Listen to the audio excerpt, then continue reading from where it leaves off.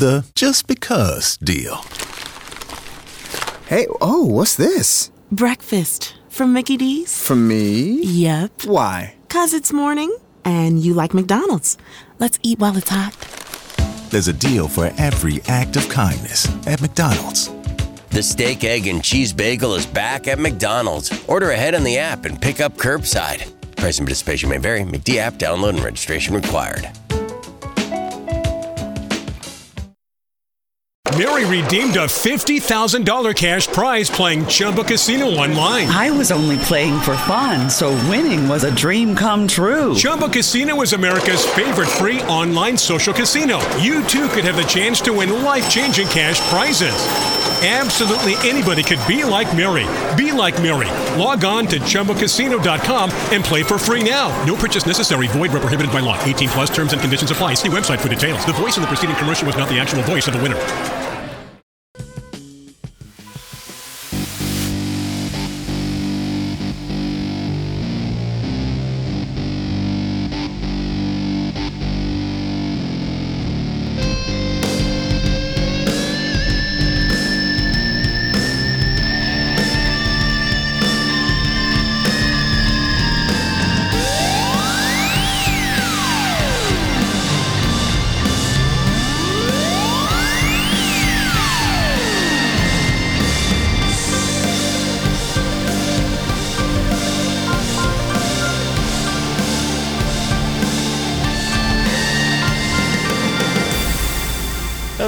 Welcome, everybody. Here we go. It's that time again. Matt Connarton Unleashed.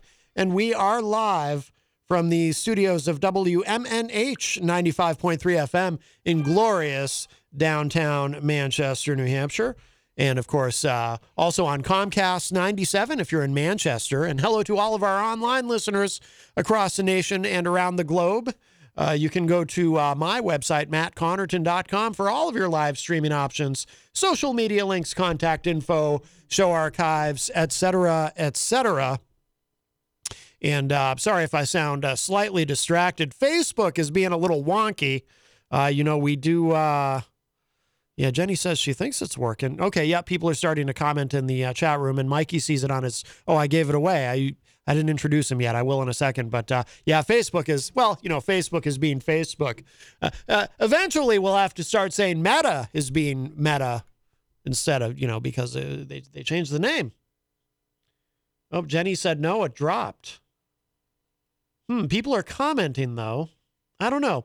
I'm not sure. Well, we might... I think she's saying it's back. Yeah, Facebook is being strange. She says it is playing on her phone. Okay. Yeah. What do you want for free, right? Facebook is free. And that's something we have to keep in mind in these moments of frustration with the social media giant Facebook, which eventually will be Meta. What happens when it's Meta and it's like you go into it like it's the Matrix or something and it glitches? What happens then? That will be terrifying. But welcome, everybody, and I am not alone in the studio.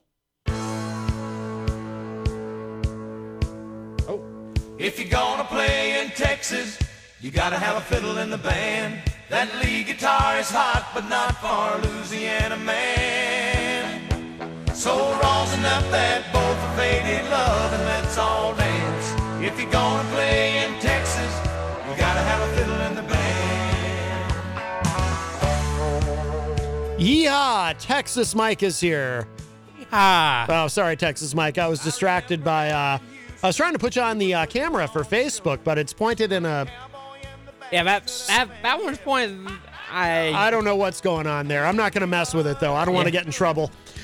That's been a touchy subject in the past. Anyway, how are you, Texas Mike? Been a while since we've seen you on the program. Yep, doing good. Just been busy as always. Yes. Well, yep, we have a busy show planned. Mikey is here, and then coming up in the second hour, Mike Sutterth makes his return this week for Tweakonomics. So we look forward to that. Tomorrow on the show, Gracie Gatto will be joining us. She's going to be on John Hopwood's television show, We Pick Your President, and then she's going to be coming in here as well. Facebook is going nuts on this monitor. I don't know what's going on or or who's on the Facebook feed. But if you're having trouble with it, there are other ways you can stream the show. If you just want to listen to the audio, of course, you can go to my website, mattconnerton.com, and click Listen Live, or go right to WMNHradio.org and click Listen Live there. But it's it looks like it's being very strange. It's behaving very strangely. I believe in programming they call that unstable. The program is unstable here. So this program is often unstable. So anyway, so we have much planned. Mike Sutterth will be in today in a little bit. Mikey is here, and you can join us at 603-250-6007. 603-250-6007. You can also text me at 617-917-4476. Tweet me at Matt Connarton, or send an email to matt@mattconnerton.com. And of course, you can interact and opine if it allows you to in the Facebook live chat. But the best thing to do so that we can hear and enjoy your dulcet tones is to give us a call at 603-250-6007. Let's see. I do want to remind you, of course, that we are proudly sponsored by the Hop Knot in the Brady Sullivan Plaza right across the street at 1000 Elm Street. Don't go there today because Monday and Tuesday is their weekend, but they are open Wednesday through Sunday. They've got delicious gourmet pretzels. They have an assortment of craft beer. They've got trivia night every Thursday night hosted by the great Bill Cini, who, of course, also does trivia on the morning show on Wednesdays. But Thursday nights, you can see him live and participate at the Hop Knot. They have live music on Friday night, and they've got a lot of events coming up for 2022. I'll be getting an updated, probably be getting an updated list of what they've got coming up, because I've got to stop in there sometime this week, toward the end of the week. I need to pay the Hop Knot a visit and say hello to Kenny. And but such a great, I always say great food and great service, but also a great family that owns and operates it. And they are a Black-owned business, and this is Black History Month. So hopefully we can get Kenny in here for one of these Mondays. He's welcome anytime, of course, but I'd love to get him in here for or his sister Trudy or whomever in for a Monday afternoon before the month is up. Let's see. Let me give the number one more time, 603-250-6007, 603-250-6007. We'll say hello to everybody in the Facebook live chat. Crystal joins us and says, regarding the Facebook feed, it just started working for me. Sent me a notice an hour and a half ago that video would air shortly, though. Weird. Yeah, like I said, it's being glitchy. Eazy-G Eric Gagnon joins us in the Facebook live chat and says, happy Tuesday. Let's see. Jenny is in there. Rosanna McMahon says, I can't wait for Gracie. Yep, Gracie Gatto will be in here tomorrow. Also, Mike Pelopita joins us from another one of our great sponsors here at WMNH 95.3 Queen City Cabinetry in the historic Sunbeam Mall. Let's see. Rosanna reminds us Gracie will be on Ward 13 with John Hopwood tomorrow. And then they'll be coming in here. I assume now Gracie is bringing someone, and I assume John will be in here as well. Wow, Facebook is going nuts on this monitor. It's crazy. I've never quite seen this before. Comments are appearing and then disappearing and then reappearing. It's very strange. Eric Street says, I noticed Facebook sells stars on the morning show chat, but not on this one. Yeah, I don't know how that works, Eric. I really have no idea. So basically what the stars thing is that if you pay a certain amount for your stars, then your comment that you post gets pinned to the top of the page, I guess. Oh, okay. But who gets the money for that? Is that does whoever the streamer is, they're able to monetize the stream? Is that the idea? I'm not really sure about that, but yeah, I have been seeing that on the morning show for sure. Interesting. Okay. And we have our first call of the show today. Hi, welcome to Matt Connarton Unleashed. Who's this? Hey, it's Eazy-G. Eazy-G, Eric Gagnon. How are you, my friend? Are you calling to complain about Brock Lesnar? No, he wasn't on the show last night. You had the night off. Oh, good. What's on your mind, Eazy-G? Yeah, I left you. I don't know if you got my Facebook Messenger. I left you a message that the Katie Dobbins is available next Tuesday. Yeah, you mentioned that too yesterday when you called in, I think. Yes. Yes, that's fine. So you and Katie will be coming in, or Katie will be Skyping in? Oh, no, she's going to call on the phone, yeah. She's going to call. Okay, will you be here with us in studio? Yeah, next Tuesday. She's going to call in around 4:15. We set up the time, yes. Perfect. Okay, so we'll have you and Katie Dobbins in the first hour, and then, of course, the second hour we'll be joined by Mike Sutter for Tweakonomics. We'll have a busy Tuesday next Tuesday. That sounds great. Always nice to speak with Katie. Oh, and nice to see you, too. Yeah, we've spoken to her for a while, obviously. It has been a while. This will be her third appearance. You guys have a great show, and I'll be listening. All right, Eric. Thank you for the call. Bye-bye. All right, Eazy-G, Eric Gagnon. You know, Mikey, would you say that he is the most abrupt when it comes to ending the call? Yeah. Of all of our callers. Yes, for sure. Like, you have some people, like Gary, for example, our friend Gary, who we love, he likes to take his time, wrapping up. And he's like the polar opposite of Eazy-G. Eazy-G is just like, you're talking with him, and then all of a sudden he's like, okay, bye. And then he just kind of hangs up. Yes, very abruptly. What I miss, though, is it used to be when Eazy-G would end the call, it would sound like he was dropping his phone or something. At the end of every call, you would hear this clunk, clunk, clunk, clunk, clunk. Yeah. But now it must be he must have a new phone, because now he ends the call nice and smooth. I don't even hear the click. Yeah. It's remarkable. Tom Blanchard says spinning ball keeps coming up on the Facebook. Yeah, it's going nuts. Like it looks normal on my computer, but on the big monitor here, the comments literally they disappear and reappear and disappear. It's I'm gonna have a seizure looking at that. That's crazy stuff. But anyway, 603-250-6007 is the number if you'd like to join us. 603-250-6007. Let me say, and we've got a few things that I would like to get to, but I want to make sure we get this in. This is some breaking news within the last little bit of time before the show. And, if you're a regular listener of the program, it will not surprise you to hear me say that I very rarely can I say the words that I'm about to say, but I am in full agreement, absolutely, completely, utterly in agreement with something that Mitch McConnell has said. Mitch McConnell, of course, the minority leader of the Republicans and senator from the great state of Kentucky. And he has, maybe it's not just Facebook. Everything's loading, taking a while to load on my browser here, too. Maybe it's our internet. Mitch McConnell has broken with the Republican National Committee. A number of days ago, the Republican National Committee decided to censure both Adam Kinzinger and Liz Cheney for, siding against former President Trump on the insurrection. And they referred to January 6th as, what did they call it? Normal or reasonable political discourse or something. I don't think that, hey, at least they didn't do what, what's his name, Ron Johnson did and called it just a normal tourist visit.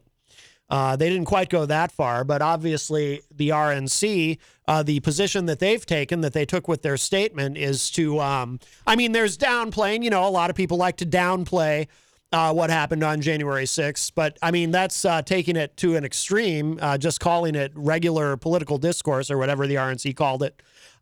Senate Minority Leader Mitch McConnell, this is from thehill.com. Senate Minority Leader Mitch McConnell criticized the Republican National Committee for its censure of Representatives Adam Kinzinger, Republican of Illinois, and Liz Cheney, Republican of Wyoming, and broke with their language on the January 6, 2021 riot, calling it a, quote, violent insurrection. And he actually used those words. Now, even people, and yes, I am thinking of certain specific individuals, not one specific individual, but multiple individuals with whom I've interacted on this subject, both on and off the air, who object to such language. I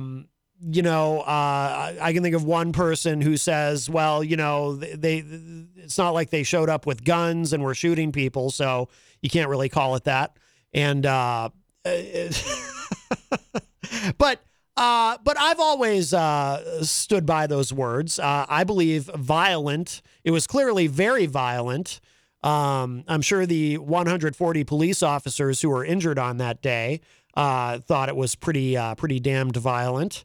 And I think insurrection is a perfectly appropriate term.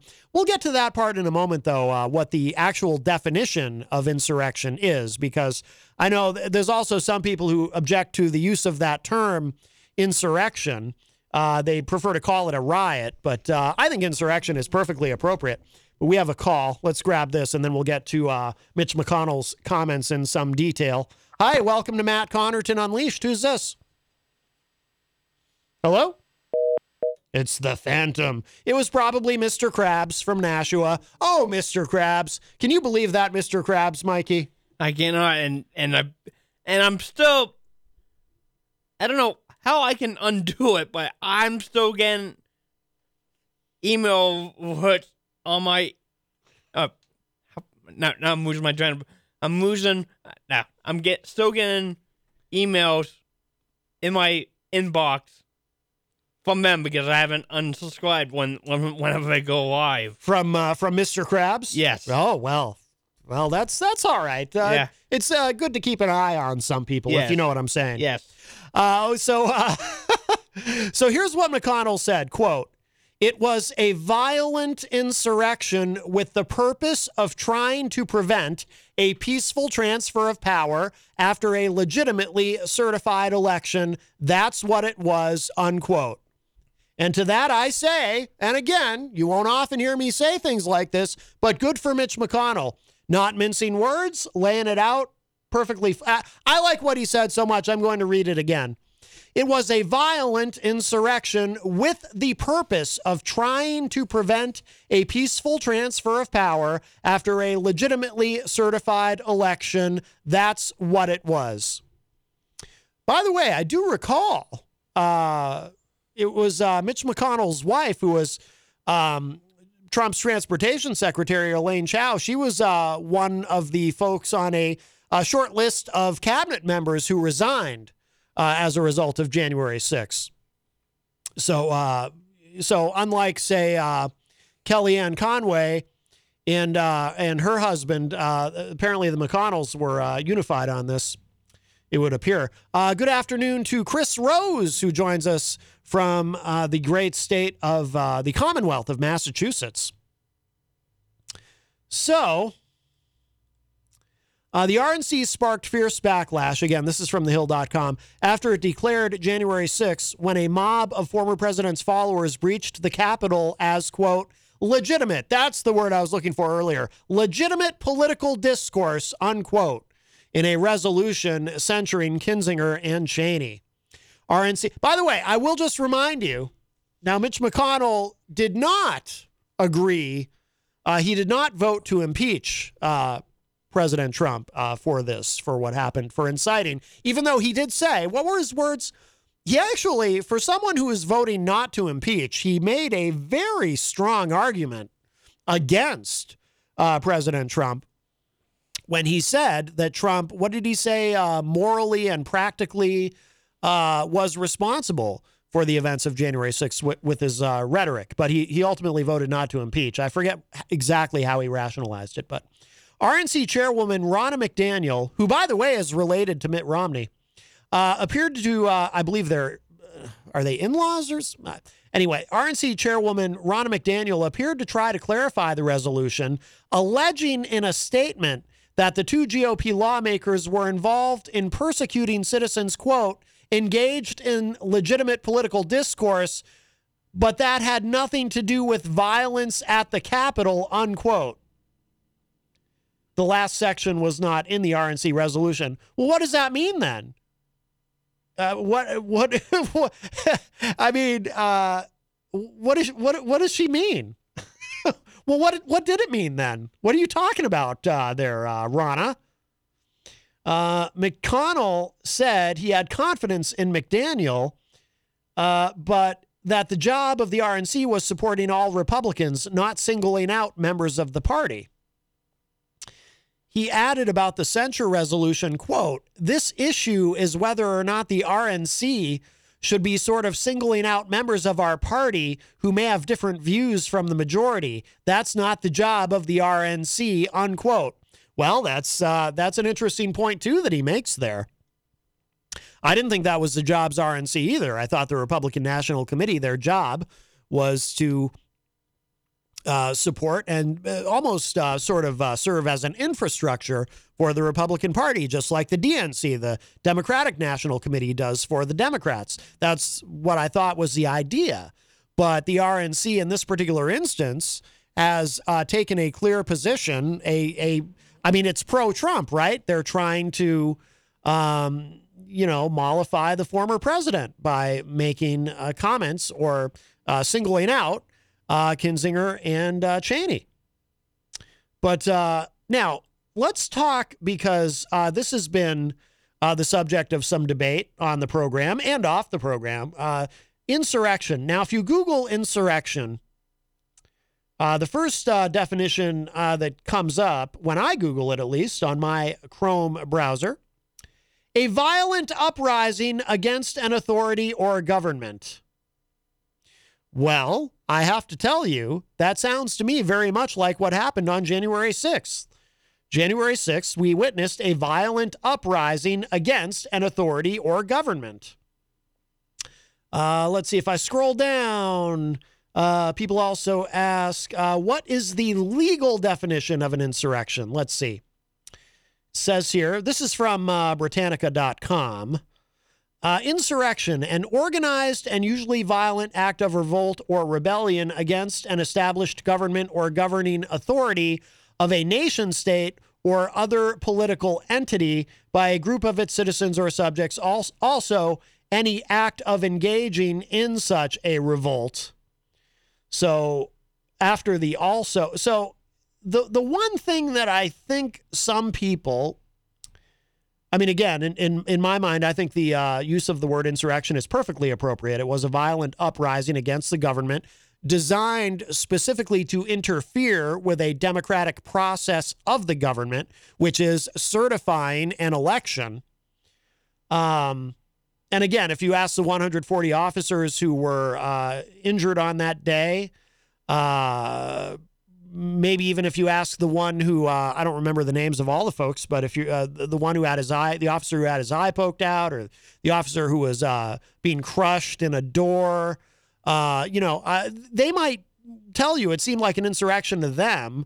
Or if you were to ask the family of Brian Sicknick, they might tell you that it seemed like an insurrection. But the one thing that people who would argue against the use of that term might be, they would say, well, what about organized? This was not organized. This was a spontaneous event. But the problem with that is, the more we learn through the January 6th committee about the events of January 6th, the more organized it appears to be. So that is not to say that every single person there had intended to do what they did that day. Surely not. But,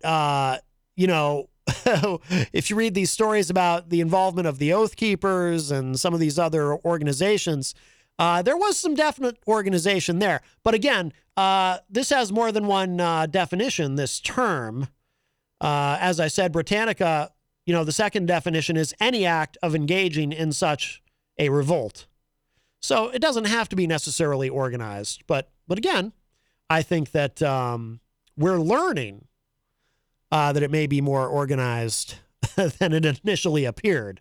But I stand by the word insurrection. I've never backed down from it, and I stand with Mitch McConnell on this. I think he summed it up rather perfectly. Mel McMell joins us in the Facebook live chat and says, hey, everyone. Hello, Mel. Crystal says, Mitt Romney and his social media alter ego, Pierre Delecto. I forgot about that. Yes. Crystal says, technically, Seattle's Chaz was an insurrection, too. Not exactly a peaceful protest. Yeah, I guess. I mean, I certainly wouldn't put it on the same level necessarily. I hope you're not engaging in whataboutism, Crystal, because I think that's beneath you. But that's often, though, what people will do. It's a right-wing talking point. And I'm not saying that's what you're trying to do, Crystal, but because I don't think it is. But a lot of times you'll hear, if you start complaining about what happened on January 6th and what a disgrace it was. Some Republicans, not all certainly, and Mitch McConnell clearly would not do this, but some Republicans will do the whataboutism, and they'll say, well, what about what happened in Seattle, or what about Portland, Oregon? And, and then I have to say, well, I decry all violence because, in this whataboutist, polarized, political atmosphere that we live in, people who want to downplay January 6th think that's a valid argument, as an excuse or a rationalization. Well, what happened here? What about what happened there? And it's like, well, hey, I don't like that either. I decry all violence, period. So the whataboutism doesn't really work with me. Hi, welcome to Matt Connarton Unleashed. Who's this? What's up, man? It's Tony. Oh, Tony D. How are you? Haven't heard from you in a while. Yeah, I've been listening in. I wanted to touch on something. I guess it's a touchy subject for a lot of people.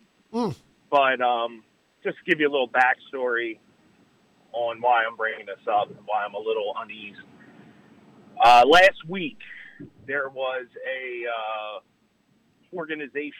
two organizations in Philly that formed themselves for a rally, one against getting the vaccine, the booster shot, and then another one about police brutality, and they met at the same place, resulting in one of my friends being murdered. Oh, my God. Three people were murdered in total. One of them was one of my high school friends. Oh, wow. I'm sorry. I'm sorry to hear that, Tony. That's horrific. Where was this? Yeah. In Philadelphia. It was down by Art Museum Circle. I don't know if it hit national news. I don't know if it hit national news or not. But I'll tell you what, it got by me, which is surprising because that's that's horrific. I'm sorry. I mean, it's terrible that it happened, but it's especially terrible that someone that's awful. What I wanted to bring up to you, Matt. Yeah. I was listening yesterday when The just because deal. Hey, what's this? Breakfast from Mickey D's. From me? Yep. Why? 'Cause it's morning and you like McDonald's. Let's eat while it's hot. There's a deal for every act of kindness at McDonald's. The steak, egg, and cheese bagel is back at McDonald's. Order ahead on the app and pick up curbside. Price and participation may vary. McD app download and registration required.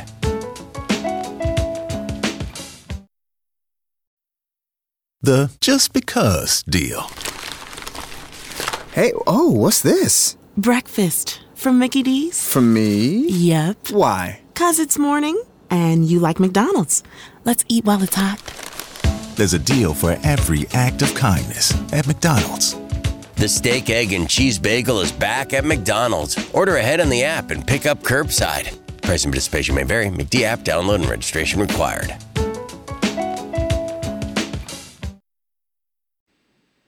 Near the end of the show, what's that guy's name? Doyle? Is that Mike Doyle. Is that the guy? Yeah. Yes. So he was calling in, and they were talking about, promoting racism and all. Racism is here. It is here, and it is back at full force.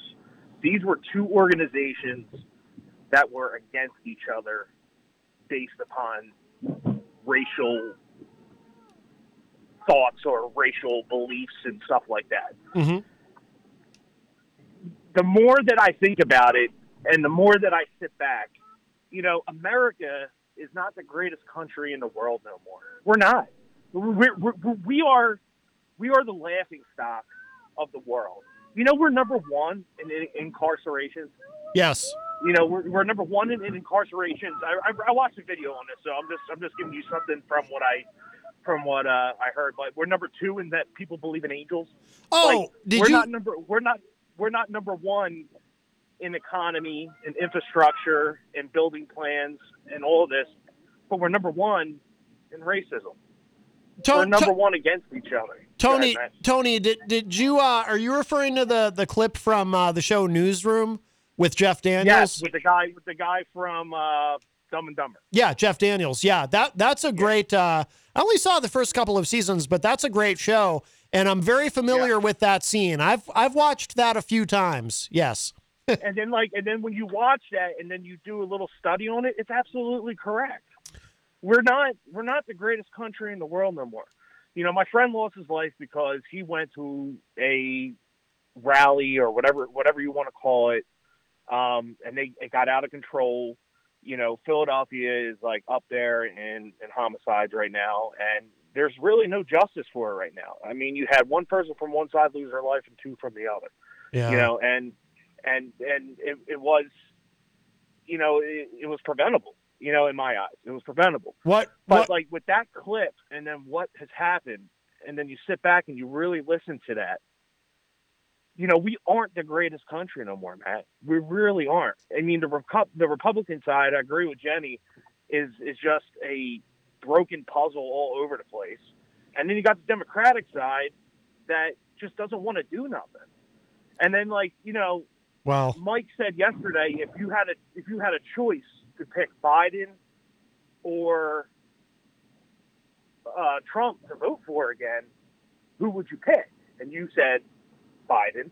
Mm-hmm. Jenny said Biden. And then, you would obviously pick Trump. Me personally, we got to do better on that front. We need young heads and younger generations to start moving in.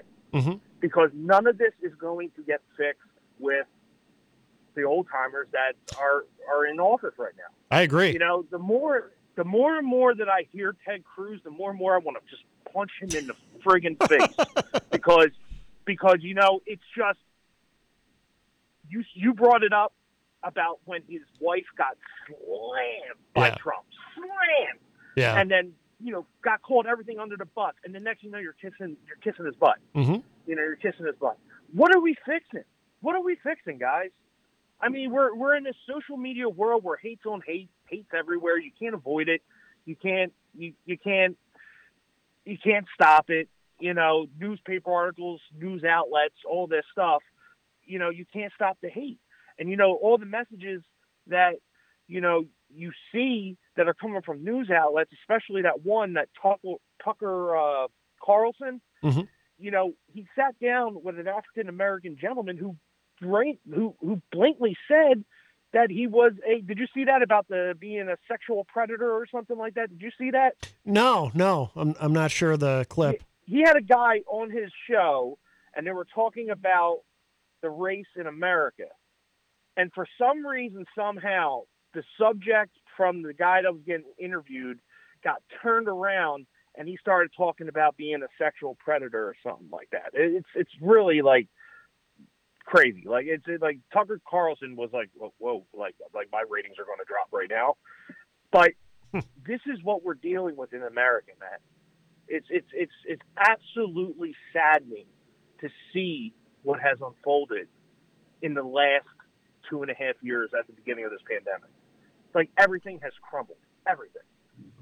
Between the riots, between people being murdered, between innocent lives being killed because of stupidity of not getting the vaccine, these things are preventable. And that's the key thing that I'm trying to say is that these things are preventable. Things are preventable if you have the resources to make it preventable. And people are just dying and it's preventable. Like the drug stuff with the fentanyl, you can make an effort to stop it, but I don't think that will ever stop. That's a pandemic in itself. It's just, where do you go, Matt? Where do you go as a U.S. citizen and you as a radio show host who syndicate yourself all the way through? and you say to your people, where do you go? How do you actually justify what America is today? Because the new generation that's coming behind us is going to destroy this, the millennials. They're brainwashed. People are brainwashed. I guess what I'm trying to get to on it, Matt, is like, where do you see America in 10 years? Oh, God. I have no idea. I mean, I'll give you this. Where do you see America in 3 years? When re-election happens. What do you think's going to happen in 3 years if Trump and Biden go at it again? Oh, you just sent a chill up my spine just thinking about it. Think about the protests. Think about the burning down. Think about the cops. Think about all that. Think about that. Where are we going to be in 3 years? Because right now we're living in the present. Right, we're living through this moment right now, mm-hmm. and this moment sucks. It sucks for kids. It sucks for everyone. But what's going to happen when everything turns political? Everything.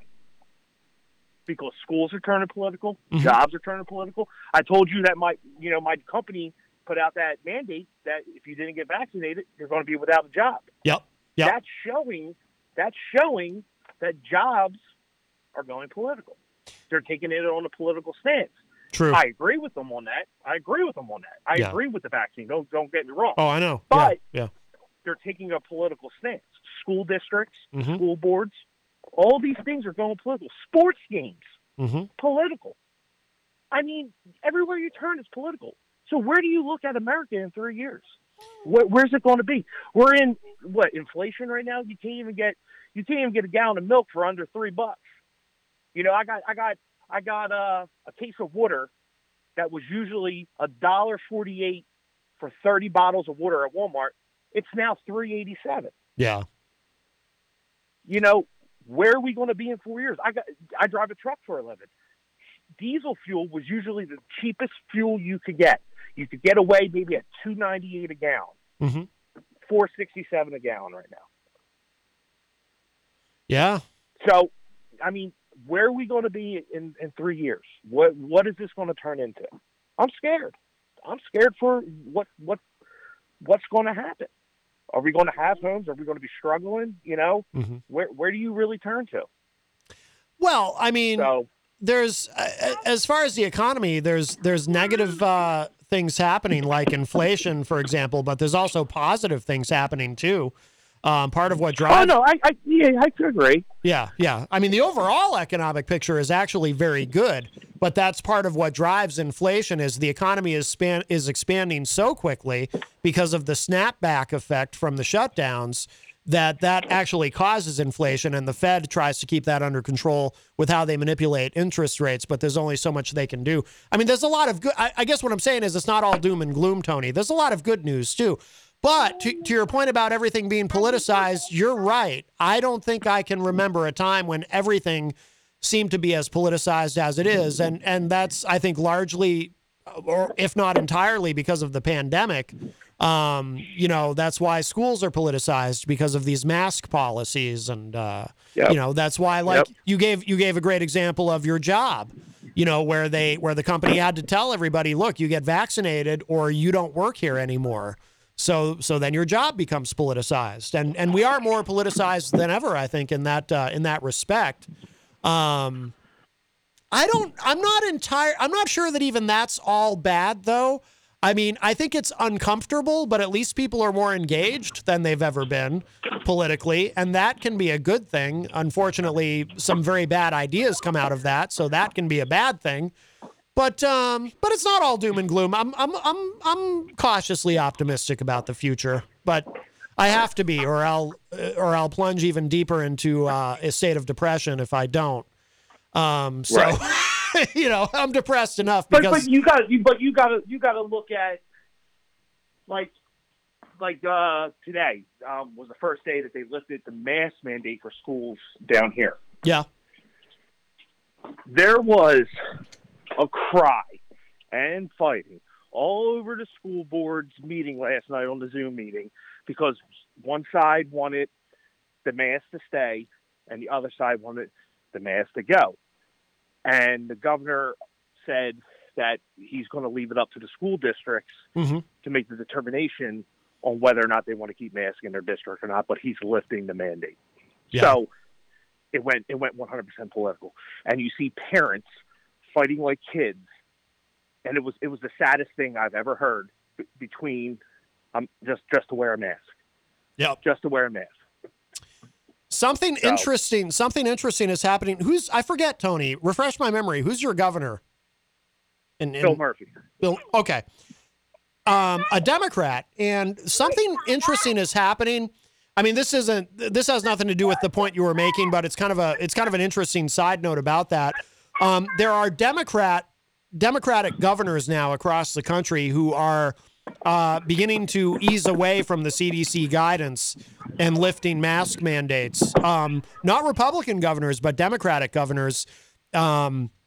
Because, and I think part of it is there, and it's mostly governors who are up for re-election soon. So I think they want to, they don't want to alienate themselves too much from independents or perhaps Republicans who would have previously even crossed party lines and voted for them. But it's interesting what's happening there with the mandates. Yeah,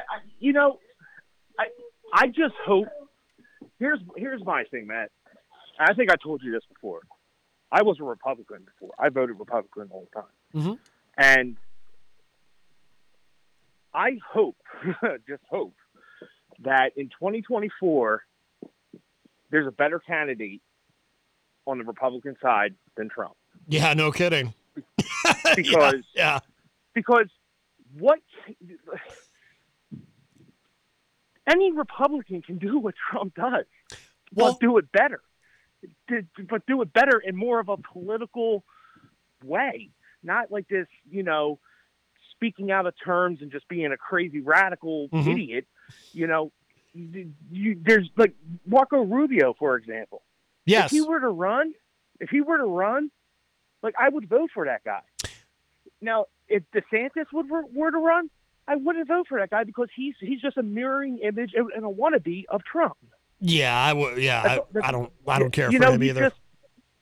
Screw that state. So, it's just. Well, that's me personally. Go ahead, Matt. That's the point I was making yesterday when Mike. Maybe you heard this part. Actually, you probably did when Mike Doyle called, and I was, Mike was talking about. Well, yeah, I don't like some of what Trump says and does, but I like his policies. And I said to Mike, and he agreed with me on this. I said, well, when people say they like his policies. Why do you don't need Trump for that? If you like Trump's policies, then what you're really saying, or what I'm hearing is, so you're a Republican, you like Republican policies. And I used Marco Rubio as an example. I said, do you really think you're going to get something drastically different with somebody like Marco Rubio who, doesn't say and do and conduct himself the way that Trump does? Not that I'm a big Marco Rubio fan, but I certainly would respect him a lot more than Trump. And Mike said, well, yeah, I mean, you would get probably the same policies, basically. Yeah. So it's like. Even the guy that ran, I can't think of his name, Matt, but he voted for the impeachment of Trump. What's his name? Kinzinger? Adam Kinzinger? No. On the Republican side, he ran for president. What's his name? Who ran against Obama. Romney. Mitt Romney. Mittens of Utah. Someone like him, I think he has an understanding of how the Constitution works. Yes. He works by the Constitution, just like a president should, or any politician should. Yeah. Anyone that follows the rules of the Constitution has my vote on either side. If I'm going left or right, but just follow the rules of the Constitution of the United States of America. Just do the job. Do the job right. how it's supposed to be, not try to overturn something because, you want it. Right. And that's where all these firm believers are stuck at, because everyone that you talk to, I mean, like, I'm outside my house right now and I'm looking across the street and this lady still hasn't taken down her Trump flag since the election.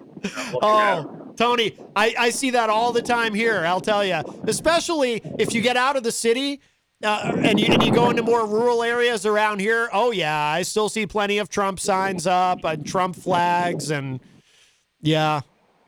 It's it's just.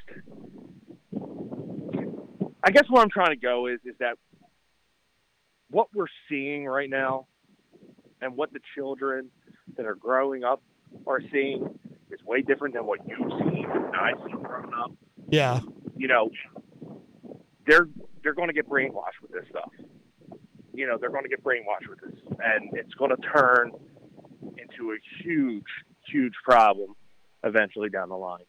You know, Joe Rogan, you know, I tried to figure out what he did.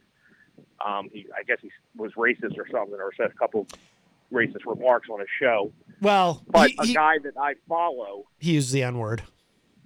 Oh yeah, quite a few times over the years. Yeah, 70 times I think it was, right? Something like that. It was a large number. I mean, he's not. I don't believe he's a racist, but but you know, he was trying to be shocking or whatever, which is not an excuse or a rationalization. Just he should know. And then that's the thing. He should know better. Like the brand that is supporting him is saying, if you don't want to be on the channel, they'll be on the channel. They're sticking by him. But then you got crazy Whoopi, you know, talking all crazy nonsense, you know, and she got what she deserved. You know, her career is probably going to spiral down, just like Roseanne. And, you know, it's just, Matt, we're just living in a really dark place, man. We're living in a really dark place, and I'm really scared in the next 3 years. 3 years, I'll give it. 3 years. Yeah. I mean, I told my wife the other night, I said, this Ukraine and Russia stuff, I mean, if this happens, we're going to go into a world war. I mean, China and Russia are going to ally with each other, and we're going to have a world war upon our hands. Well, I hope not. I certainly hope not. I don't think that's going to happen. But I'm going to be. Are you in a? There's a lot of wind. yeah, there's a lot of wind over here. I'm going to clear up your line, but I just wanted to call in and just, you know, put my 2 piece in on this whole radical crap that's happening across America. And that video clip that I saw, the guy's name that you said, this was a great video clip. I would share that with everyone because, I mean, it does make sense. Oh yeah. From Newsroom, yes. All right, Tony. Yeah, well. All right. Well, thank you for the call, and again, I'm very sorry to hear about your friend. That is horrific. Yeah, it's all good. All right, Matt. All right, Tony. Take care. Be well. All right. See ya. All right. Bye-bye. All right, Tony D from Philadelphia. Been a long time since we've heard from him, but yes, it sounded very windy where he was, so I missed some of what he was saying at the end there. But that opens up a line for you, 603-250-6007, 603-250-6007. Yeah, I don't even venture to predict where the country will be in 10 years or 3 years but I do try to be, you know, optimistic about things. I mean, and again, you know, just to expand a little bit, and then I do want to, there's a lot of Facebook Live comments that I want to get to, but, you know, as far as the economy, again, it's a mixed picture in the sense that on the one hand, inflation obviously is out of control. That is true, but there's also some very positive things happening in the economy too. Unemployment at the lowest it's been in many decades. You know, in addition to price inflation, we're also seeing wage inflation in many sectors of the economy. Wage inflation meaning, you know, so much for Fight for 15, right? Now you don't have to fight for it now. You can go and work at Dairy Queen and get your 15. So there's a lot of good things happening too because of the elasticity of the economy. Hi, welcome to Matt Connarton Unleashed. Who's this? Hey, Eazy-G, I'm sorry that I was so abrupt earlier, but I wanted to call back and Tony's listening there. I want to say sorry for your friend there that lost his life there. That's just horrible. So yeah, that is. Rest in peace.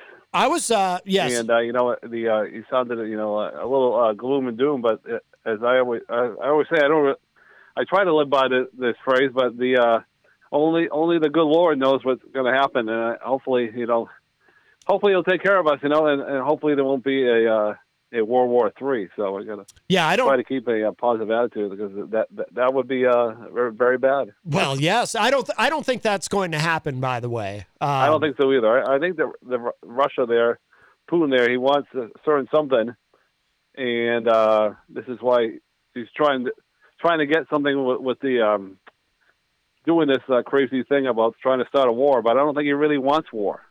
No, I don't think he does just wants either. something. I don't think he does either. I think This is he his way of getting it. You know, you start high when you're negotiating for something, right? So he asks for something he knows we can't give him. He asks for a guarantee that we will never allow Ukraine into NATO. He knows that's unacceptable. So you know, but that's his starting. That's his opening bid. But no, my friend says that he doesn't think there's going to be a war there either. And people want him to stop doing, you know, the troops build up and all that craziness going on there for something that he's probably not going to do anyways. Right. You know, he's all mixed up. You know, he's been the leader there too many years. I think his brain is fried. He's been there a long time. Yes. Too long. But he's a big, strong man. Well, anyways, if Tony D's still listening, you know, like you said a few minutes ago, hopefully we're not headed to a World War III, because if it is, we won't have to worry about it because we'll all be gone. Well, that's true. Yes. So hopefully that's not going to happen. So let's try to keep a positive attitude out there. So. And with these, all right, I'll hang up now and clear the line. All right, Eric. Thank you for the call. Bye-bye.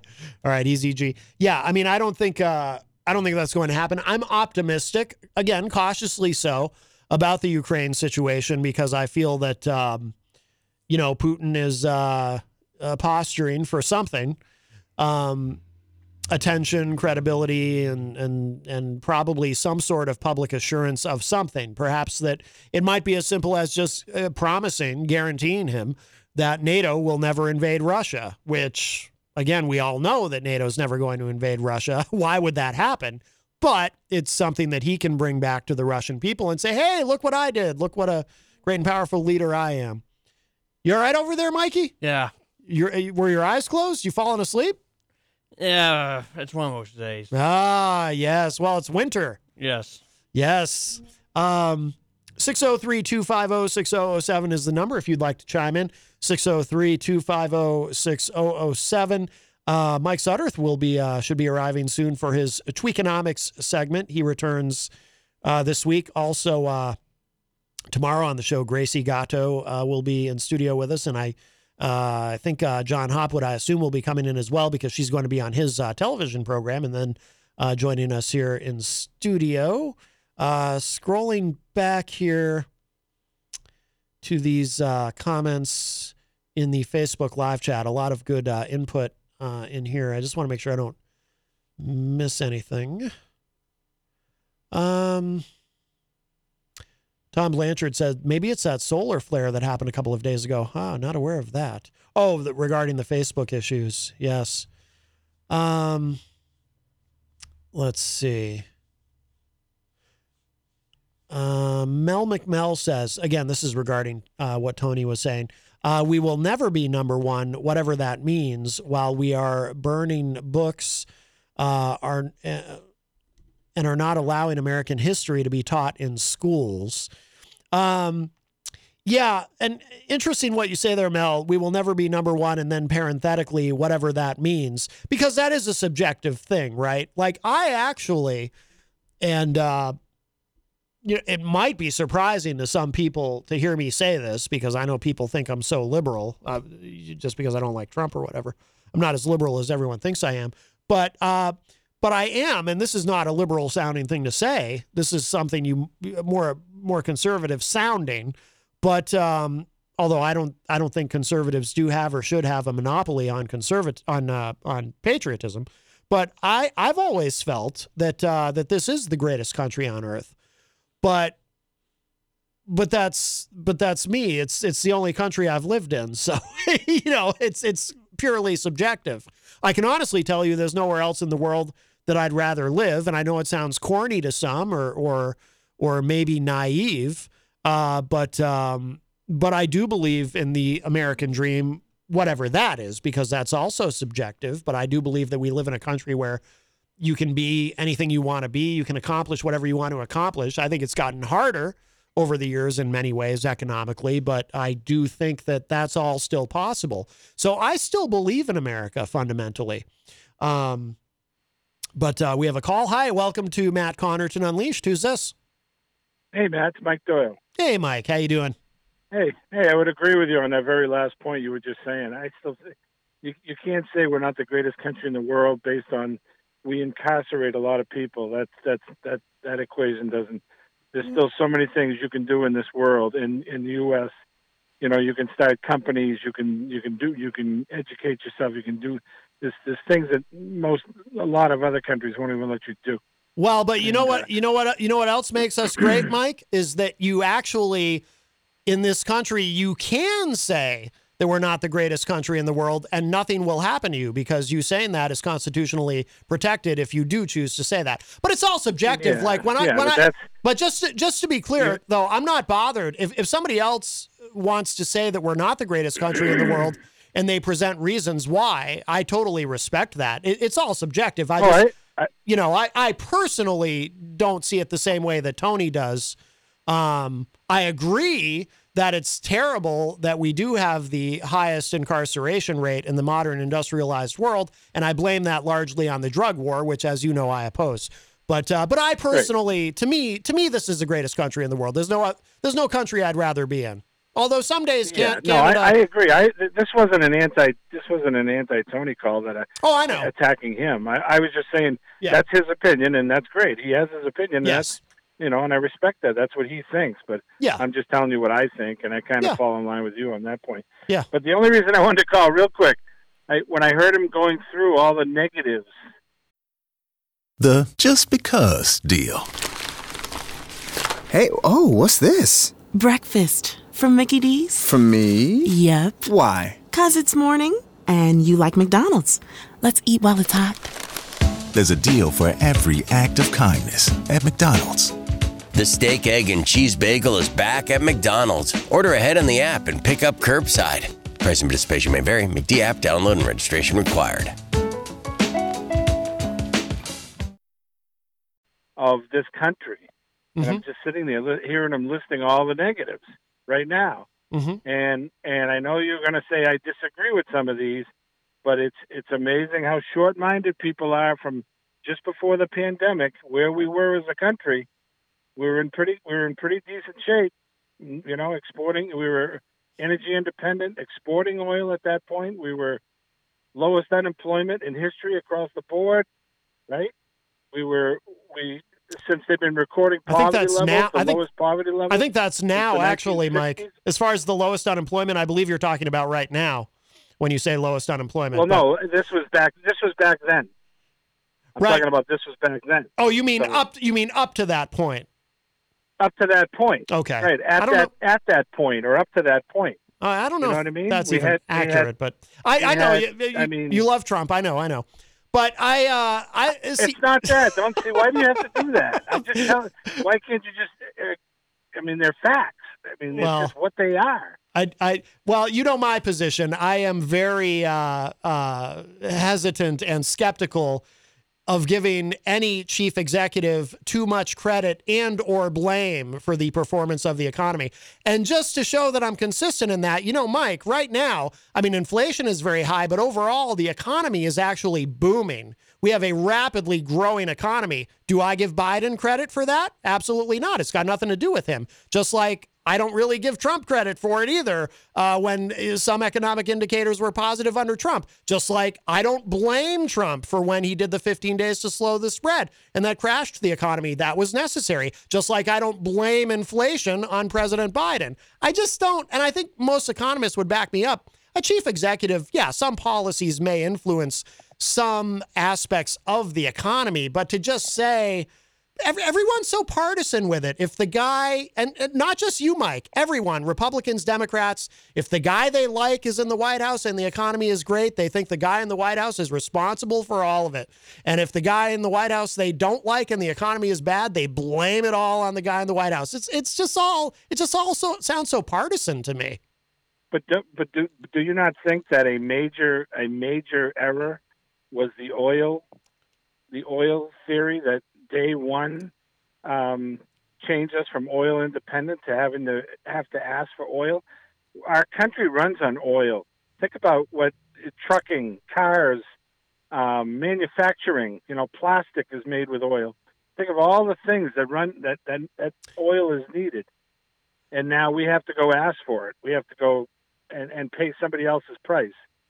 That that's not a good. That's not a good.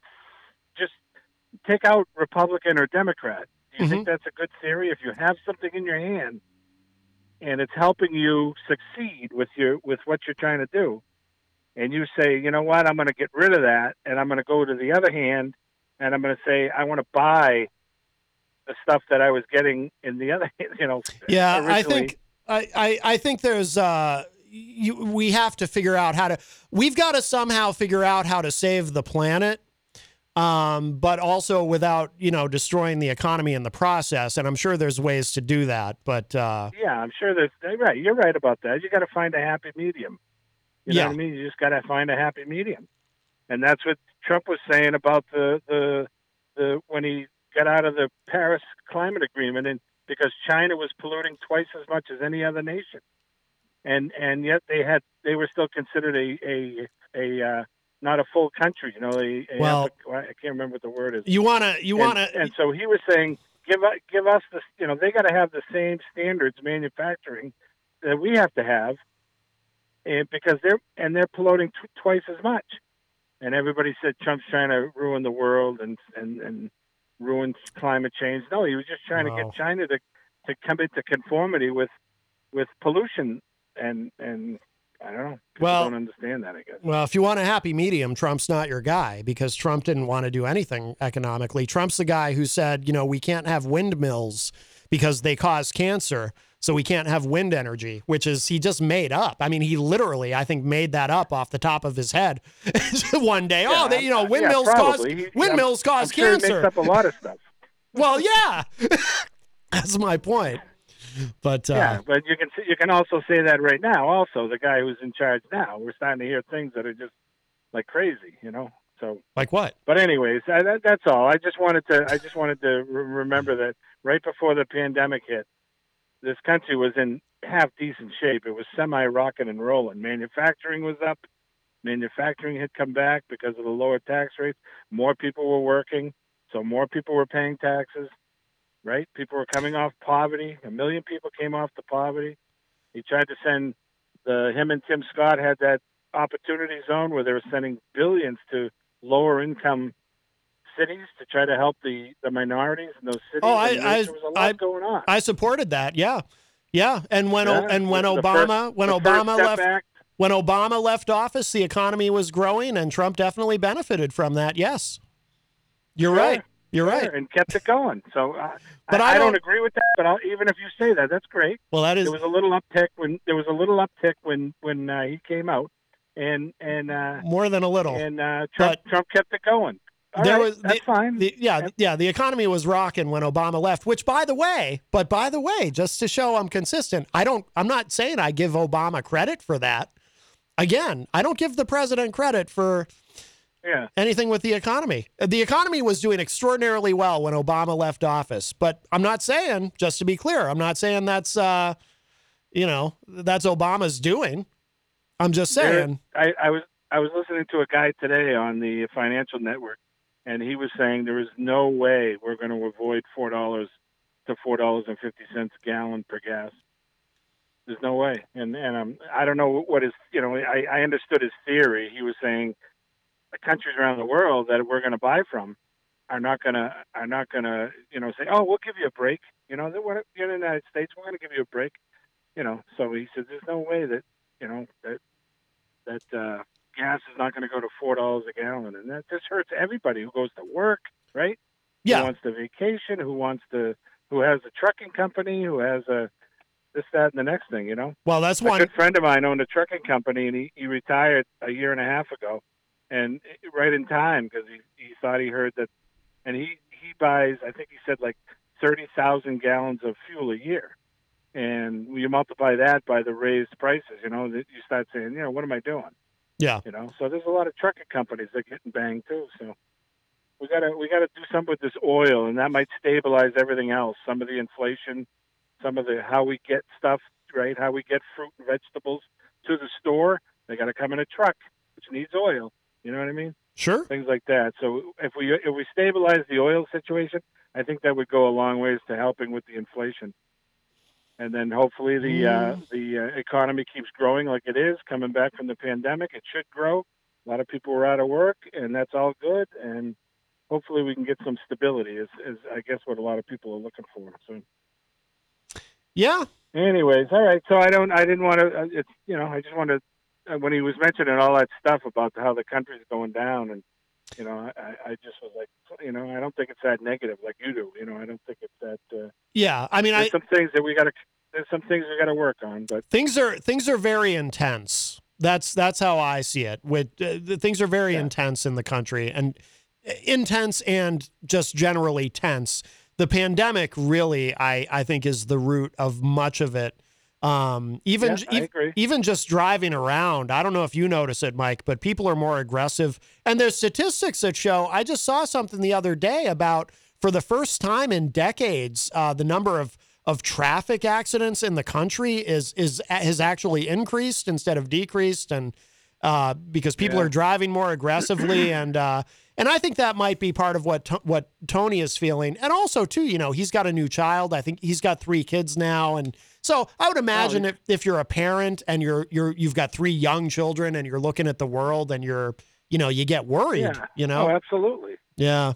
But he's got to buy. Think of it. He's got to buy milk, right, for the kids. He's got to buy cereals and vegetables and fruits, and so he's feeling it a little bit. Yeah. When he's going to the store. Yeah. And I told you one last thing. Here's the simplest fix of all time: get rid of Republicans and get rid of Democrats. No more labels. You're all in the room together to do the best you can do for our state, because that's who represented you to go there. You know what I mean? And just get rid of the R's and D's. Oh, I would love that. And you wouldn't have as much of this tension. Just you're a person representing a state. Simple as that. Oh, I would love that. Absolutely. Yeah. I hate rid of this R and D, and you know what I mean? I don't know if you read that article about the fentanyl, but why are the Democrats trying to stop that from being called a Schedule I drug? Because penalties against the people who sell it. There's a very good reason, Mike, because once it goes to Schedule I, that means it has no medical use. It's just an illicit substance. And fentanyl is legitimately used to treat people with chronic pain. And if you make it so doctors can't prescribe it at all anymore, you're going to see very quickly an increase in suicides among chronic pain sufferers. That's why. I didn't know that. If it just becomes a different schedule, then doctors can't use it? If it goes to Schedule I, that means it has no medical use. Oh, I didn't know that. I didn't read that anywhere. So that makes sense then, I guess. But yeah, I didn't read that. That kind of amazes me that if it works for somebody, who cares what it's called, Schedule I, Schedule II, as long as it works for somebody, why wouldn't they give it to them? But yeah. Anyways, good show though. Good show. I just wanted to chime in. Nothing pressing. Thanks, yeah. All right, Mike. Thank you for the call. I appreciate it. Talk to you. All right. Take care. Bye-bye. All right. That was our friend Mike Doyle. And let's see. We're a bit past the top of the hour. I'm surprised Mike Sutterth isn't here yet. But let's take a break. I had something else I wanted to play, but I somehow lost it. You know what we'll do? I've been trying to play, what the hell? I know what I'll play. I just played it the other day, but I can play it again because I love it. I've been trying to play songs that I think are particularly poignant for Black History Month because it is February. And I'll play a little Public Enemy. Can't go wrong with Public Enemy. Right, Texas Mike? Right. Yes. All right. We'll be back. More Unleashed coming up. Don't go away.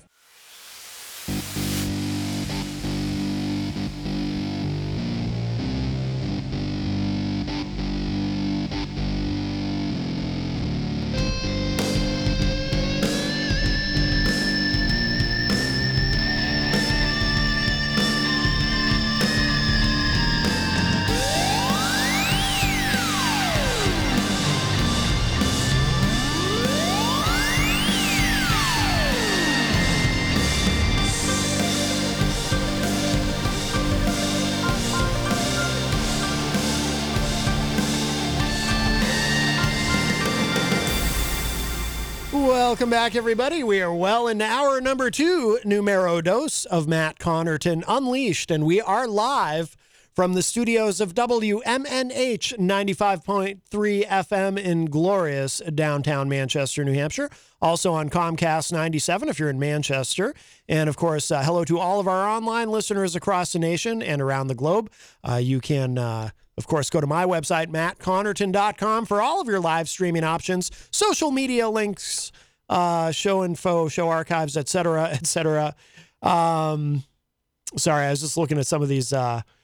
Facebook is being so weird and glitchy today, so if I sounded distracted, I'm sorry. Just trying to. It looks like we're still streaming on the Facebook, but the comments are still doing that thing where they're appearing and disappearing and then reappearing, and it's very confusing. So if you have a comment in the Facebook live chat that you think is brilliant and you can't wait for me to read it, and we do have some great comments in there, but if I don't read yours, don't take it personally. It's probably because I literally did not see it.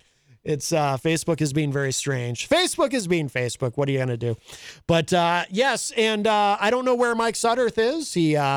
He did message me earlier today. You know, he wasn't able to make it in last week. He messaged me today and said, "Hi, Matt, all clear for 5." And I gave him a thumbs up, and he gave me a thumbs up, and I haven't heard from him since. So maybe he's just running very late, or it is after 5. Maybe he can't get into the building. I don't know.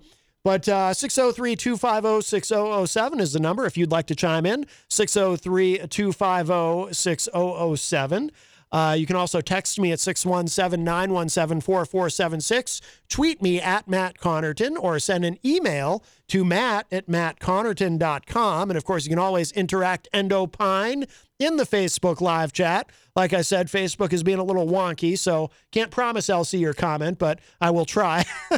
But best thing to do so that we can hear and enjoy your dulcet tones is to give us a call at 603-250-6007. Tomorrow on the show, Gracie Gatto will be joining us in studio, and I think she's bringing one of her political friends with her. She'll also be appearing tomorrow on Ward 13 with John Hopwood, the television program, so I think she's going to do John's show and then pop in here, so we look forward to that. And on Thursday, I believe Christian Lacoste, better known to some as DJ Reckless, is coming in with us, and he might be bringing a guest as well. Today, of course, we have Texas Mike over there on the couch. Yeehaw. Yeehaw, Texas Mike. How have you been? Been good. Just busy, working a lot of hours. Yeah. Just trying to juggle too many things at once. And we should plug where you work. So you work at Frank Coors still? Yep, Frank Coors. We are about to have an ownership change. So Really? Yep. Oh. Yeah, so. Did you buy the place? Is that what's going on? No, I did not buy it, but but the owners are being bought out by an employee of the company, so so it'll be interesting, but I'll still be employed, so it's not like I'm losing my job. Yeah, that's good. Yeah, that's good. Is that about to happen, or is it in the process of? It's in the works right now. It should be finalized next month, and then a month from now, I'll be down in Virginia working with the USCAA at another national tournament. This time basketball. So I'll be in Petersburg. Which is like 30 minutes south of Richmond. So very nice. Looking forward to that. Got my travel booked for that. Taking the train both ways. Yeah, that's fun. Yeah, Amtrak is fun. Yes. Very good. If you like that. Some people don't like being on a train. They get claustrophobic or whatever. But I've only done that once. But when I was a kid, I used to spend the summers out in Chicago with my mom after my parents split up and my mom moved back to Chicago. And usually I would fly out. My dad would bring me to Logan Airport, put me on a plane. I'd fly out to O'Hara and fly back. But that particular summer, my mom actually came here on a train on Amtrak and picked me up, and then we took the Amtrak back, and it was a lot of fun. Yeah, basically it was like, because it's like I'm traveling down on a Saturday and then coming back on Friday, so it's like, okay, and it's like, okay, trying to look at flights and for me, like yes, I love to fly. I've done it multiple times in the past couple years, but unless it's a very cheap deal, I always try to go Southwest because you don't have to pay for your baggage because usually I have one checked bag plus my carry-on. Oh. So it's like, okay, and it's like seeing what's available out of Manchester, and it's like nothing there. Or because basically because there are no direct flights, so it's like okay, Yeah. and it's like making sure like have the right connection. So it's like because like Southwest mainly from Manchester, they go to Baltimore, Midway, and Orlando, and then just depends on what the flight schedule is that day because maybe I go to Orlando and fly back up, but it just depends on where Orlando goes to. If it goes to Richmond, I would have to stay on the same plane going somehow. So it's like, and looking, and it's like even going out of Boston, same issue. So so it's like, okay, next option, and it's like, do I really want to take a bus down there? I'm like, not really. I've taken a bus from Du Bois back to Boston once before, and it's like it's like, and I love taking Amtrak when I went to Du Bois the last time. I'm like, I'll just go, and so it's not a direct point to point trip. Basically, I'll go out of Boston on Saturday morning. Yeah. Go get into Washington, D.C., have like a 30-minute layover before catching the Silver Star train. Just a couple stops down to Petersburg, and then on the way back, Petersburg to Washington, D.C. on the Northeast Regional, and then like an hour layover in Washington, and then taking the Excel high-speed train from Washington, D.C. back to Boston. Oh, okay. Seems, do you find it less stressful? Because to me, the thing about flying is, and of course the pandemic has made it all even harder. But to me, flying, I find airports to be stressful. Like it's funny for me, being in that big metal tube, 20,000 feet in the air doesn't bother me at all. But airports themselves, I find to be kind of stressful. Plus you've also got the uncertainty of, if you have a connecting flight, what if your flight's late getting there, or there's a lot that can go wrong. Plus, you might, these days, you might get into a fist fight. I mean, you wouldn't on an airplane because no one would mess with you because you're Texas Mike. And Emo, I almost got in a fight Saturday at a comedy show. Wait, really? Oh, you got to tell us this story. Okay, so where was this? Chunky's. Okay. So basically. So I had seen this comedian before. I saw the headline comedian a couple weekends before down here at the DoubleTree at Headliners Comedy Club. And I'm like, she is very funny. Her name's Stephanie Peters. I'm like, I gotta take my girl to go see her. So so we made plans to it, and it's like we sat up basically third row back from the stage, and it's like. The couple at the table right in front of us, it's like hecklin's not really a thing to do during comedy. Or you can do a little bit and get away with it. Yeah.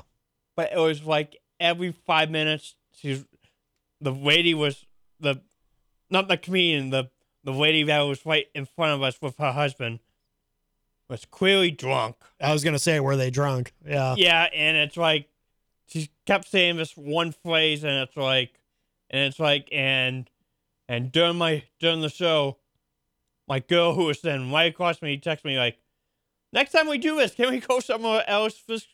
Like, she almost wanted to punch her. I think I always want. I think everybody in the theater besides the comedian wanted to punch her. It was that disrupted. Who was the comedian? Stephanie Peters. How did she handle it? She went along with the punches, I guess, and then yeah. But we'll be definitely seeing her again in Nashville on the 26th. Oh, okay. We have a call. Hi, welcome to Matt Connarton Unleashed. Who's this? Yeah, what's my brother doing over there? He's supposed to be over here. We're supposed to be doing some hunting. hunting? Yes, he's over there talking to you. And he should be over here hunting with me. All right. Well, he's on his way. And you better come over, too, because we want to make you some pheasant stew. So, it's funny. Some comedians are very sharp when it comes to hecklers. They can, like some comedians you don't want to heckle because they'll just eviscerate you. But I assume, she wasn't. What is she, did she just try to ignore it, or what did she do? She incorporated the phrase into her set, which was pretty funny. But it's like, you gotta be kidding me! It's like, yeah. Oh, well, that's too bad. Well, let's see. Was that the whole? Oh, wait a minute though. You said you almost got into a fight. Because he was interrupting so much. Or you wanted to get into you wanted to beat them up. I didn't want to. I know my girl wanted to. Oh, I got you. I know that for a fact. Okay, but there were no actual blows exchanged. No, they are not. Okay, very good, very good. Well, that's good. All right, because we count on you, Texas Mike, to set the example. Yes. For the rest of us. Yes. All right. Well, if you'd like to chime in, we've got about 30 minutes left. I assume Mike Sutterth is not coming. I don't know what happened. 603-250-6007 is the number, 603-250-6007. You can also text us at 617-917-4476. Tweet me at Matt Connarton or send an email to matt@mattconnerton.com. And, of course, you can interact and opine in the Facebook live chat, but the best thing to do is give us a call at 603-250-6007. I do want to look at some of these Facebook comments, by the way. They may be a little bit out of order because Facebook is being so wonky today, but Jenny commented in there, this is referring to, that discussion about Trump's policies. Some people will excuse a lot of his behavior because they love his policies so much. And, I had said, well, you same policies you can get from any Republican, right? Jenny said Hitler had the love of his people for his policies. Yeah, I can't read the rest of that on the air, but point taken. Let's see. Crystal, we mentioned Mitt Romney earlier. Crystal said Romney is a coward, though. Trolled online under a fake name versus standing by his own convictions. No respect for that. I don't remember the details really about what I think he had was it a fake Twitter profile that he had? I don't remember all the details of that Romney story. Let's see. Mel McMell, something about Madonna. All right, we'll leave that alone. Rocky Uber joins us in the chat room. He says, if we go to war with China, will they use Godzilla? And if so, will we retaliate with King Kong? Asking for a friend. Probably neither, although I will say Godzilla is my favorite song by Blue Oyster Cult. Of their three big hits that you hear on classic rock radio, of course, you also hear Don't Fear the Reaper and Burning for You. Godzilla is kind of third on that list. That's the one of those three you hear the least, but in my personal opinion, it's their best. And I believe we have played that song on Retro Spectrum Radio with Paulie C at one point, too. Let's see. Might have to skip a lot of these because everything's out of order on Facebook. Michael Albert commented this, and this is regarding, the discussion with Mike Doyle about, I'm always very skeptical about giving any chief executive too much credit and or blame for the performance of the economy, regardless of who it is. And I think a lot of economists would back me up on that, but I think most economists would. Michael Albert said this, tax policy can have some effect on the economy, like Trump's tax plan after he was elected was a gift to big business. Some of them passed it on and gave bonuses to their employees. Yep, valid point, Michael. Absolutely.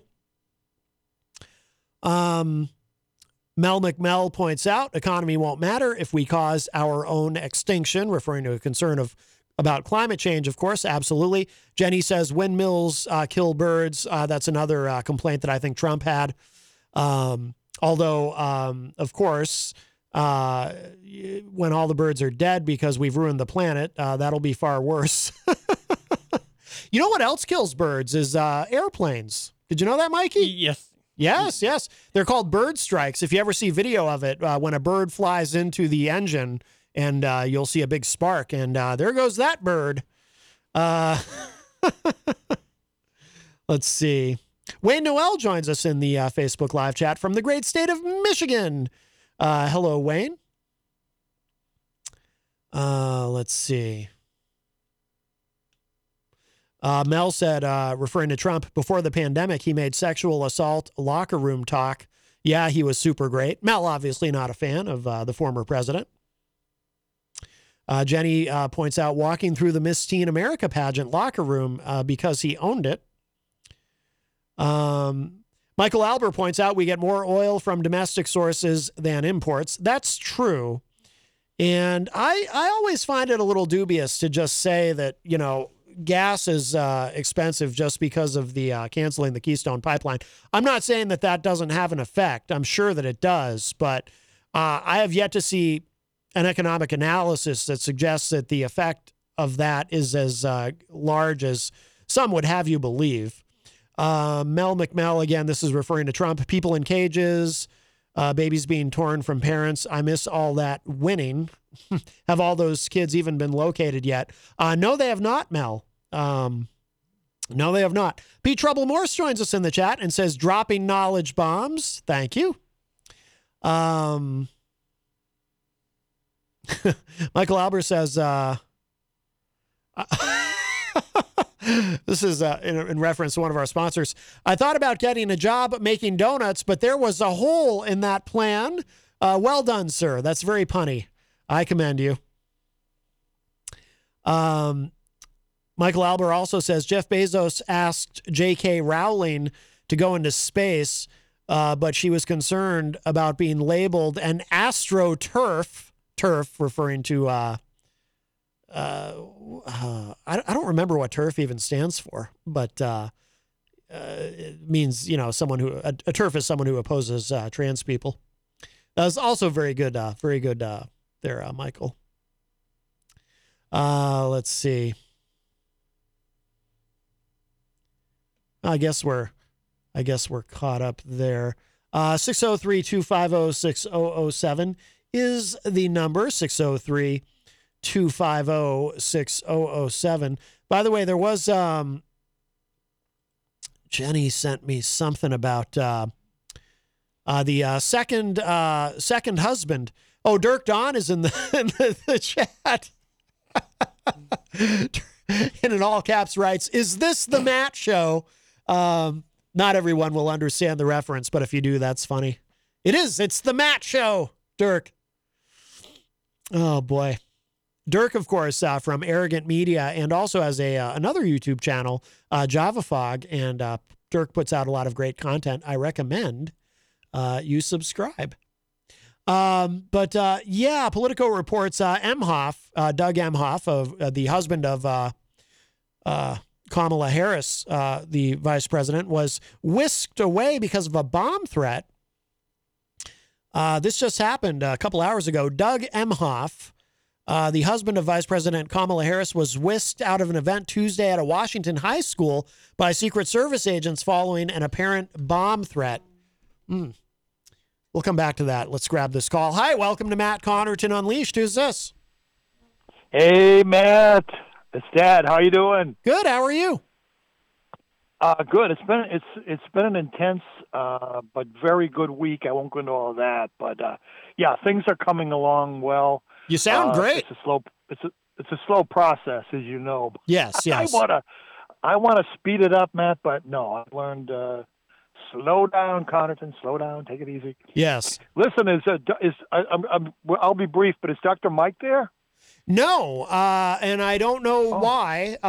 He wasn't here last week. He wasn't feeling well, and then he told me he'd be in today, and he messaged me earlier, and He said, "Hi, Matt, all clear for 5." And I gave him a thumbs up, and he gave me a thumbs up, and he didn't show up. So, no, he is not here. No. Yeah, I don't know what's up. Gee, I don't know either. I hope he's okay. I hope everything's well. I know he posted that he's going to be leaving the area to go to graduate school at Syracuse University, a great school, great city, as you know, in New York, upstate New York. Yes. I was just going to congratulate him. He had a great picture of, I don't know if it was his daughter or his niece or a friend, but they were grooving to some music and looked like it was going very well. So I just wanted to acknowledge that. Well, let me just say a couple of things just for the audience and for potential debate. The market was up today. The market's been volatile, as you know, but the market was doing well today, and there were some reasonably good job increase reports. But inflation, you know, is at a 40-year high.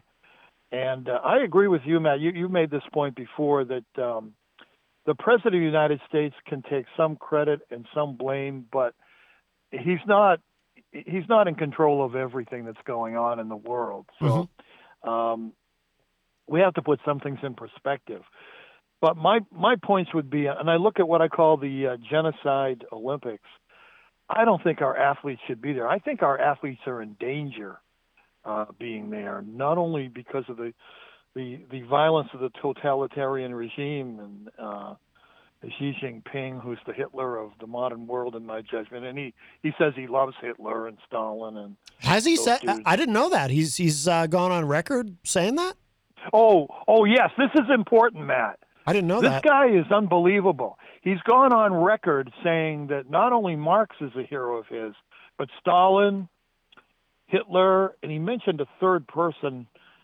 I didn't know that. Maybe it was Mussolini. I'm not sure. But yeah, he's on record as saying those guys knew what they were doing.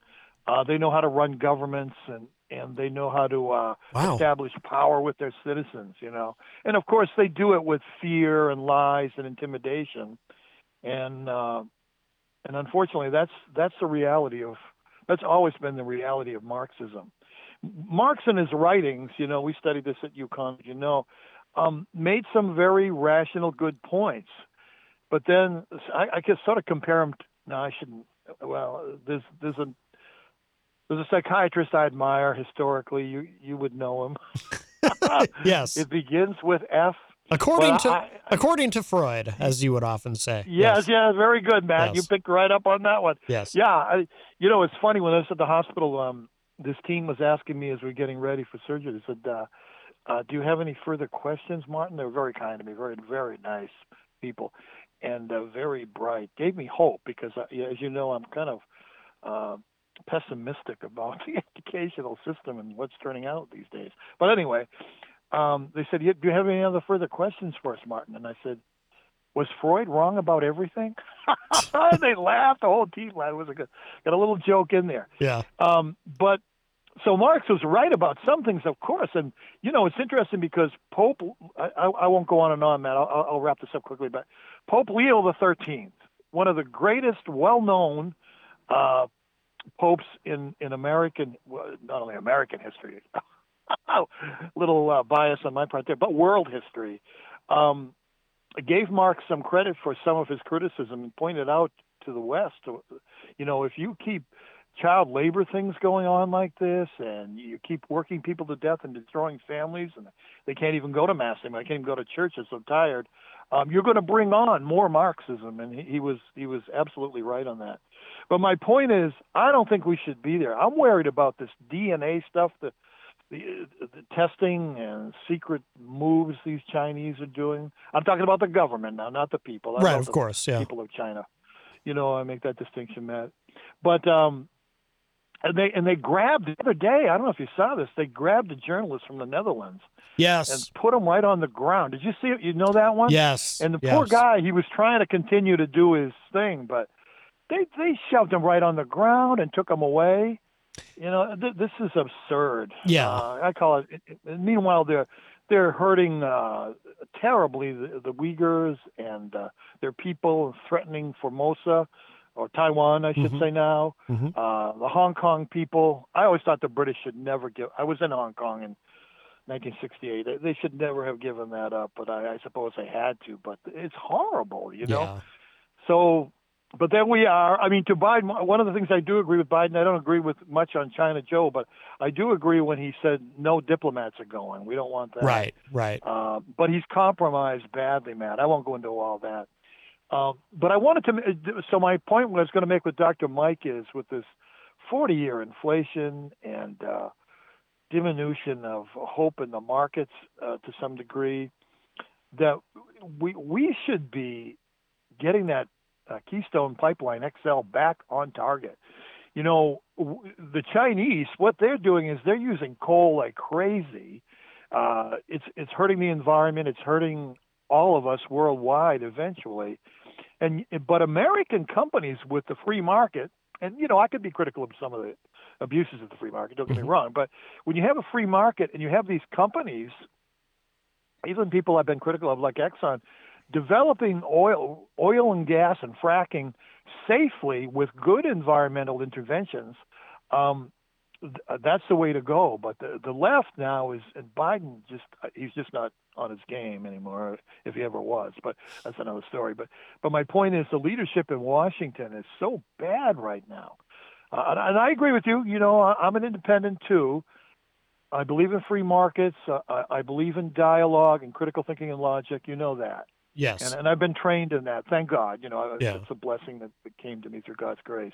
But what I see now is that the Biden family is so compromised. We're going to see more about this, Matt. Schweitzer and others have written about this, but there's going to be more on this. That we're not making good economic decisions. And we're deferring, and these corporations are deferring to China. They're not looking at the morality. They're not looking at the policy. They're looking at the bottom line of making profits. I get that. Profits are important. Free enterprise is important, even in limited or circumscribed situations. But China's goal is to take over the world. And you say, well, Marty, that's a little bit far. No, it's not. I mean, they would take down anybody, Matt. This current government, the Chi-Coms, I call them, the Chinese Communist Party. They're long-term planners. I forget who it was. Somebody on the show was pointing out one day. Actually, I think it was Mike. This might have. Although I feel like this might have been an off-air conversation that I had with him, but he was pointing out how we were talking about China, how they have these 50-year plans and 100-year plans, and they're very long-term planners. Whereas in the United States, we don't think past. It's kind of hyperbolic to say it this way, but we don't think much past tomorrow in this country. That's right. There's not a lot of long-term planning here. Certainly not the way that China does it. No, that's right. And they're very patient. They always have been. It's like they have that in their genes, in a sense. I don't want to say too much, but their culture is be patient, plan, do what you have to do. And they're very rational. They're high-tech savvy, and they're very scientific. But the government is also brutal. Yes. They'll if you are. Can you imagine if you're a poet or a writer in China, or you want to be a creative screen producer or writer? I mean, you say one thing against the government, they're knocking on your door. Yeah. And that's the left. That's Marxism and neo-Marxism. They justify it intellectually for the greater good. And the common good is what they need to start to take a look at, and we need to take a look at that more closely in America. But you're right, we're not great planners until there's a crisis. Right. You look at what happened in World War II, then we became good planners for a while, and the economy after, subsequent to the war was really solid for a while with inevitable ups and downs of free markets. But generally, no, we're very impulsive. We're rather selfish. You've spoken to that one on 19. It's just incredible. And then we begin to mix up what are real values with false values. I want my individual freedom. Yep, there's a place for that, but not at the expense of allowing a disease to kill other people. No. Right. Right. Exactly. Exactly. That's where it stops, and you have to use critical thinking and good science. Well, that also, so too. I won't hold you up, Matt, but it's good to have a dialogue with you. Yes. I congratulate Dr. Mike on Syracuse. It's one of my favorite cities and schools. But, of course, when it comes to basketball, I'm a UConn guy all the way. Yes, well, that makes Matt, don't forget. That makes sense. Yeah. Cincinnati Bengals, it could be a big upset in the Super Bowl. I've heard that. I got a big $5 on it. I mean, as you know, I don't really follow football, but it's, but I do get exposed to it. And is it, am I correct that it's, this is all very surprising because the Bengals used to be terrible? Is that true? Yes, that's very true. No one gave them a chance. I thought they would have a winning season with Joe Burrow coming back. That kid is so talented. That's an amazing story because he's an Ohio guy, but he went to LSU and helped them win a championship. He's so talented. He reminds me of a young Tom Brady. But it would be an upset. I think L.A. Rams are just so talented, But who knows? That would be an amazing moral victory if they could even come close. We'll see what happens. It should be fun. Hey, by the way, Crystal in the chat room says, your dad seems nice. Hope he is feeling better. Oh, thank you, Crystal. Agape love back to you. Yes, I am feeling better. And it's like it's funny, I had this big call. Yes, I had a couple of big interviews yesterday with the team. And so I had this interview with a nurse practitioner whom I had met before from Dr. D'Alessandra's office. And she said to me at one point, we're going all over a lot of stuff. She said numbers and everything, which look good. She said, you got to remember, Martin, you are 74 now. I said, well, yeah, rub it in. You know what I mean? But it's true. It's true. Just ask Mick Jagger, right? Yeah, Mick is almost 80, but you see him running around that stage like he's 20 something. Oh my God. Yeah, I know. Well, he had the cabbage too, the coronary bypass at 75, and that's what that writer was saying. You hit the mid 70s and the body begins to break down. It's like you can be and thank God, I've been into wellness all my life. Yeah. Again, back to Crystal. Thank you, Crystal. Because otherwise, something like this could have taken me down a lot earlier. Oh, yeah. That wouldn't be good. By the way, Dirk Don in the Facebook live chat also says hello to you. Oh, yeah. Dirk Don has some great posts. Yes. They're a little wild sometimes, Dirk, but I like them. I'll just say that. Yeah. All right. I'll let you go, Matty. Good shows. My regards to Dr. Mike when you hear him. All right. Love you. Take care. All right. Bye-bye. Thank you. Bye-bye now. Bye. All right, that was my father, Martin Connarton. Yes, yep, he sounds great. And I told him. Oh, and Jenny is in the chat room and says hi, Dad. Yes, I told him when I picked him up at the from cardiac rehab that day. I said, you might not realize it, but you've been getting a lot of love on social media because people know who you are now because of the show. So. Which he really appreciates. Hello to, I think this is a new name in the chat room, Bill Odell, I see in the Facebook live chat. Let's see, we've got a couple minutes left. Just to put a button on this, Jenny had sent me that story about Doug Emhoff being whisked to safety. Emhoff was at Dunbar High School for an event in commemoration of Black History Month. He was in the school's museum for about 5 minutes before a number of his security detail approached him saying, "We have to go." Emhoff was removed from the building into his waiting motorcade. Students and educators at the school were instructed to leave the school with an announcement saying, "Evacuate the building." D.C. Public Schools spokesman Enrique Gutierrez said there was a bomb threat. It is not known if it was related to Emhoff's visit or the Black History Month event. Could have been our friend Mr. Krabs. What do you think there, Mikey? Possibility. Emhoff spokesperson Katie Peters, I probably shouldn't joke about that, said the school alerted the Secret Service about what she termed, or maybe it's not a joke. I mean, I think that's legitimate speculation. What she termed a, quote, security incident or a report of a potential security incident. U.S. Secret Service was made aware of a security threat at a school where the second gentleman was meeting with students and faculty, unquote. Peters added in a later tweet, quote, Mr. Emhoff is safe and the school has been evacuated. We are grateful to Secret Service and D.C. police for their work, unquote. The Secret Service did not immediately respond to a request for comment. Students at the school were dismissed for the day since it was expected to take several hours for security officials to sweep the building. So there you go. Let's see. Do we have time to do this? Yeah, we do.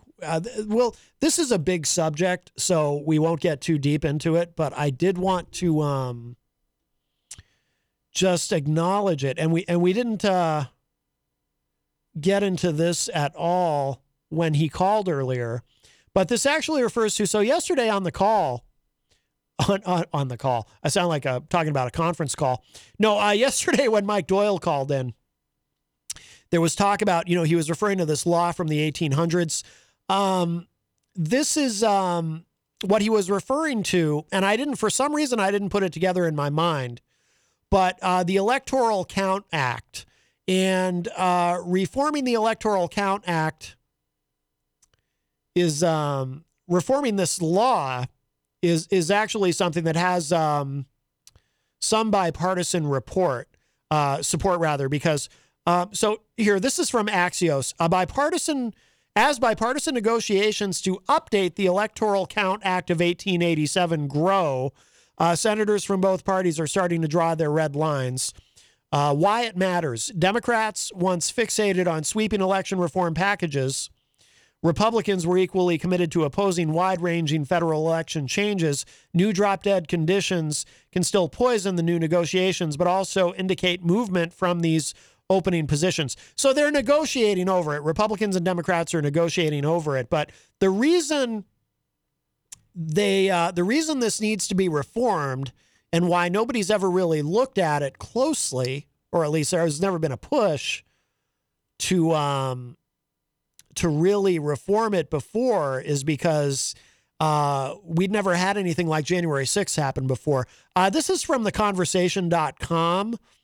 The Electoral Count Act of 1887 is showing its age. Here's how to help Congress certify a presidential election with more certainty. And this is a pretty good explainer, but we don't really have time to get into it. So I'll share a link out to the Matt Connarton Unleashed page.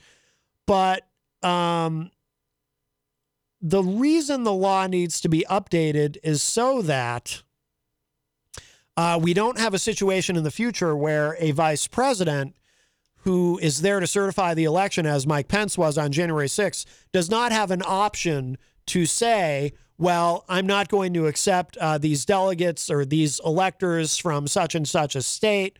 We're going to throw that out, or we're going to select some alternate electors, because we do know that in several states there were some electors who are not legitimate who tried to replace the legitimate electors in states where Biden won.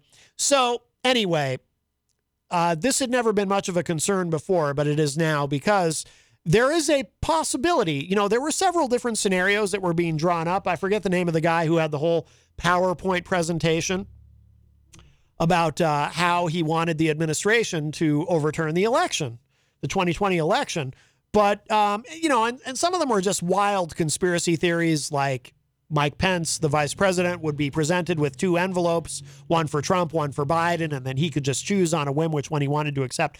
But then there were also some theories and some hypotheticals about how maybe legally there was a path. It would certainly be challenged, and hopefully the Supreme Court would overrule it. But there may have actually been a legal path for the vice president to discard enough electors to throw the election to the House of Representatives, which was Republican controlled and would have, chosen Trump for another term. So this is a legitimate concern. Anyway, it's a big subject, too much to get into now. So we will begin to wrap up But thank you all. Thank you, Texas Mike. What do you have planned for your evening? You're a man about town. I'm gonna just go home and relax, and then working 2 basketball games tomorrow. Thursday night, nothing planned yet, and then Friday's the big Valentine's date.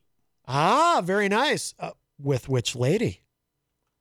With the lady. The lady? You're down to one? Yep. You made a decision? Yes. Good for you, Texas Mike. Good for you. I have to ask, what was the, if you want to tell us, what was the deciding factor?